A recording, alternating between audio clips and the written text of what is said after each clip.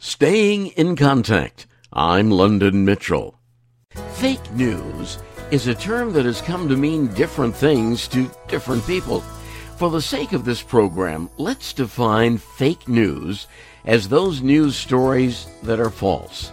The story itself is fabricated with no verifiable facts, sources, or quotes. Sometimes these stories may be propaganda that is intentionally designed to mislead us. Fake news stories have proliferated via social media, in part because they are so easily and quickly shared online. And that's the essence of our broadcast this week. My guest is Associate Professor Rick Busselle in the Bowling Green State University School of Media and Communication. His research and teaching focuses on how mediated stories influence our perceptions of social issues and social problems, such as poverty and crime. So, is the growth in fake news because maybe we want to hear what we want to hear? I mean, we've known for decades, if not longer, that people seek information that agrees with what they already think or what they want to believe. I mean, that's human nature. Years ago, a colleague of mine said, the human brain is a defense mechanism. It looks for ways to confirm what it already thinks.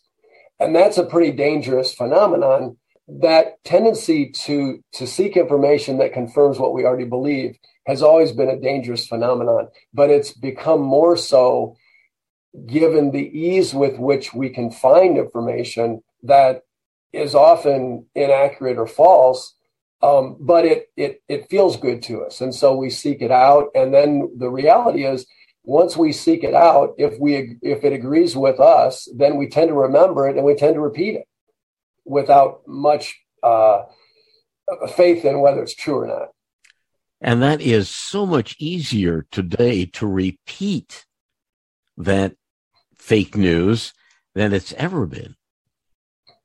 Yeah, that's one of the problems is social media makes it's so easy to repost or repeat information that's just not accurate. And you know, I teach a history class that I really enjoy, and one of the things that troubles me in thinking back about history and where we are today is that for a long time, what we now call the legacy media, but the big networks, the big newspapers, the big radio news operations, when you go back to, you know, the days of Murrow and whatnot. I mean, all of the news that we got about the big events of history, those news organizations were certainly biased in ways. I mean, they tended to be biased toward a white perspective. They tended to be biased toward a male perspective, and they tended to be biased toward a corporate perspective.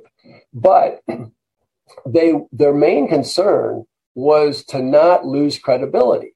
And so it was quite rare and we can count the instances on a couple of hands. It was quite rare for the New York Times to make a mistake, or the Washington Post to make a mistake, or CBS News to make a mistake.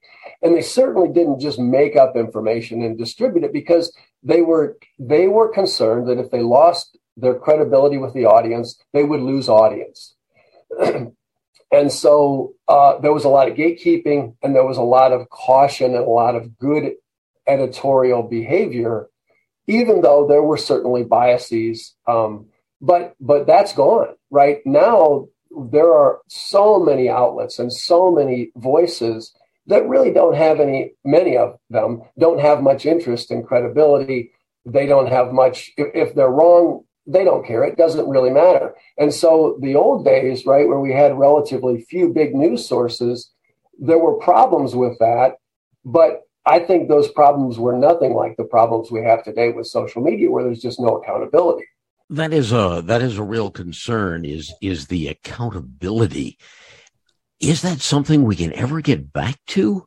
Or is this just something we're going to have to accept, that there is no longer a bias that may not be deliberate? And I guess I go back to the as you point, the days of Murrow and the earlier days of big network operations, they did have a bias. As you said, it was probably white, probably to more of a male audience, but I don't think those biases necessarily were intended in the reporting. It was just more or less a reflection of our society. But today, if I hear you correctly, we've got intended biases. Yeah, and that's absolutely. I mean, absolutely. And you know, there were mechanisms built into the news system that did check those biases, right? I mean, there were, you know, did you only talk to one people on one side of the story? Did you check that fact? You know, there were things that would prevent the worst behavior from really even being considered, to be honest with you. I mean, I worked in news in the 80s in Toledo, and I mean, the things that we see today, we would never even have considered doing. Now, having said that, I think that most of the mainstream news organizations are still doing good journalism, good fact checking. I don't think that the news operations on either side of the political spectrum, I don't think those news operations are doing, really, I think they're doing as good a work as they ever have. The problem is that some of the news operations have built these opinion mills on the side. And that's where an awful lot of the problems arise. And then that opinion mill kind of, I don't know what you want to call that opinion mill engine, it draws in people who are more willing to say things that aren't true. And it draws in people who are more willing to say things that are clearly pandering to one political side or the other. But I'll be honest with you, I will look at the CNN website and the Fox News website, and I look at just the news stories, and they're really not very different. They report the facts, and really they're reporting the facts that are in the. I mean, gosh, it's hard to find error. But what happens then is that both of those news sources, or those sources of news reporting, then they get picked up by the opinion mill of that very network, and then all of the other networks that sort of use that news, or all the other outlets that use that news as fodder for opinion. They call it opinion entrepreneurship, right? Where you're just grabbing news and spinning it into opinion and manipulating it, and then trying to draw an audience. And the reality is, if they can draw an audience and make money, they'll keep doing it. So I think it's important to distinguish between the news reporting, which in the main is really still quite good and quite reliable, and the opinion production that really is undermining our faith in news and faith in government, faith in science, all of that. We are discussing the proliferation of so-called fake news. My guest is an associate professor at the BGSU School of Media and Communication, Rick Busselle. Once upon a time in broadcasting, we were mandated to tell both sides of an issue because of the fairness doctrine, which we no longer have, and I believe a result was the rise of so many opinionated broadcasters such as Rush Limbaugh. I agree completely. The fairness doctrine was negated, I suppose, in, I think, 87, maybe 88. And, you know, the argument the government made, or the FCC made, for relaxing it or essentially eliminating it, was that there are a lot of news outlets out there. And so it's no longer necessary for a single news outlet to represent the other side of a story, or the alternative opinion, or whatever that may be. They said you can turn to another news source for that if you want. The problem, I mean, and that's true. And I don't know that the fairness doctrine would work today, given that the argument that there are only a limited number of outlets And so those outlets have to present both sides of the story. I don't think that would work today because the argument just doesn't make sense. There are so many outlets and so many opportunities. The problem was, and you're right, Rush Limbaugh was the poster child. He suddenly could jump on AM radio for 2, 3, 4 hours at a crack and just present both only one side of an issue, but also a lot of false information and a lot of just anti-government information, a lot of anti-civil society arguments. And there was really no way to counter that because people just inherently aren't going to go look for another version of reality. They like that version of reality.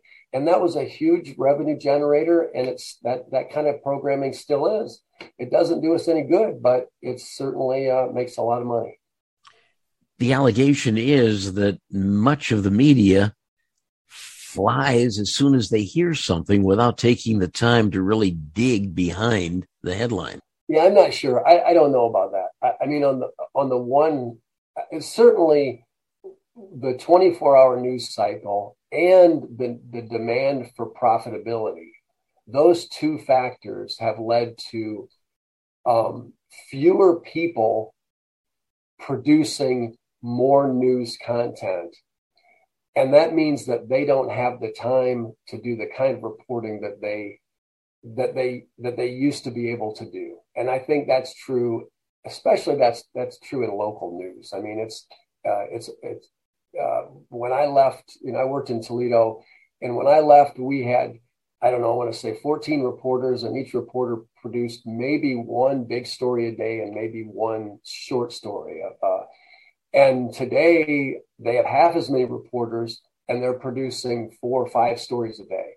And there's just no way they can do that the kind of research that they need to really do a thorough story.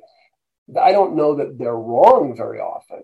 I think it's just the story is just not very, very thoroughly researched. You do an interview, somebody says this is the case, and you accept it at face value and report that they said that. I think that's certainly part of the problem. I think the bigger problem is just people not distinguishing between information and opinion, and not being critical about what they're hearing or what they're being told.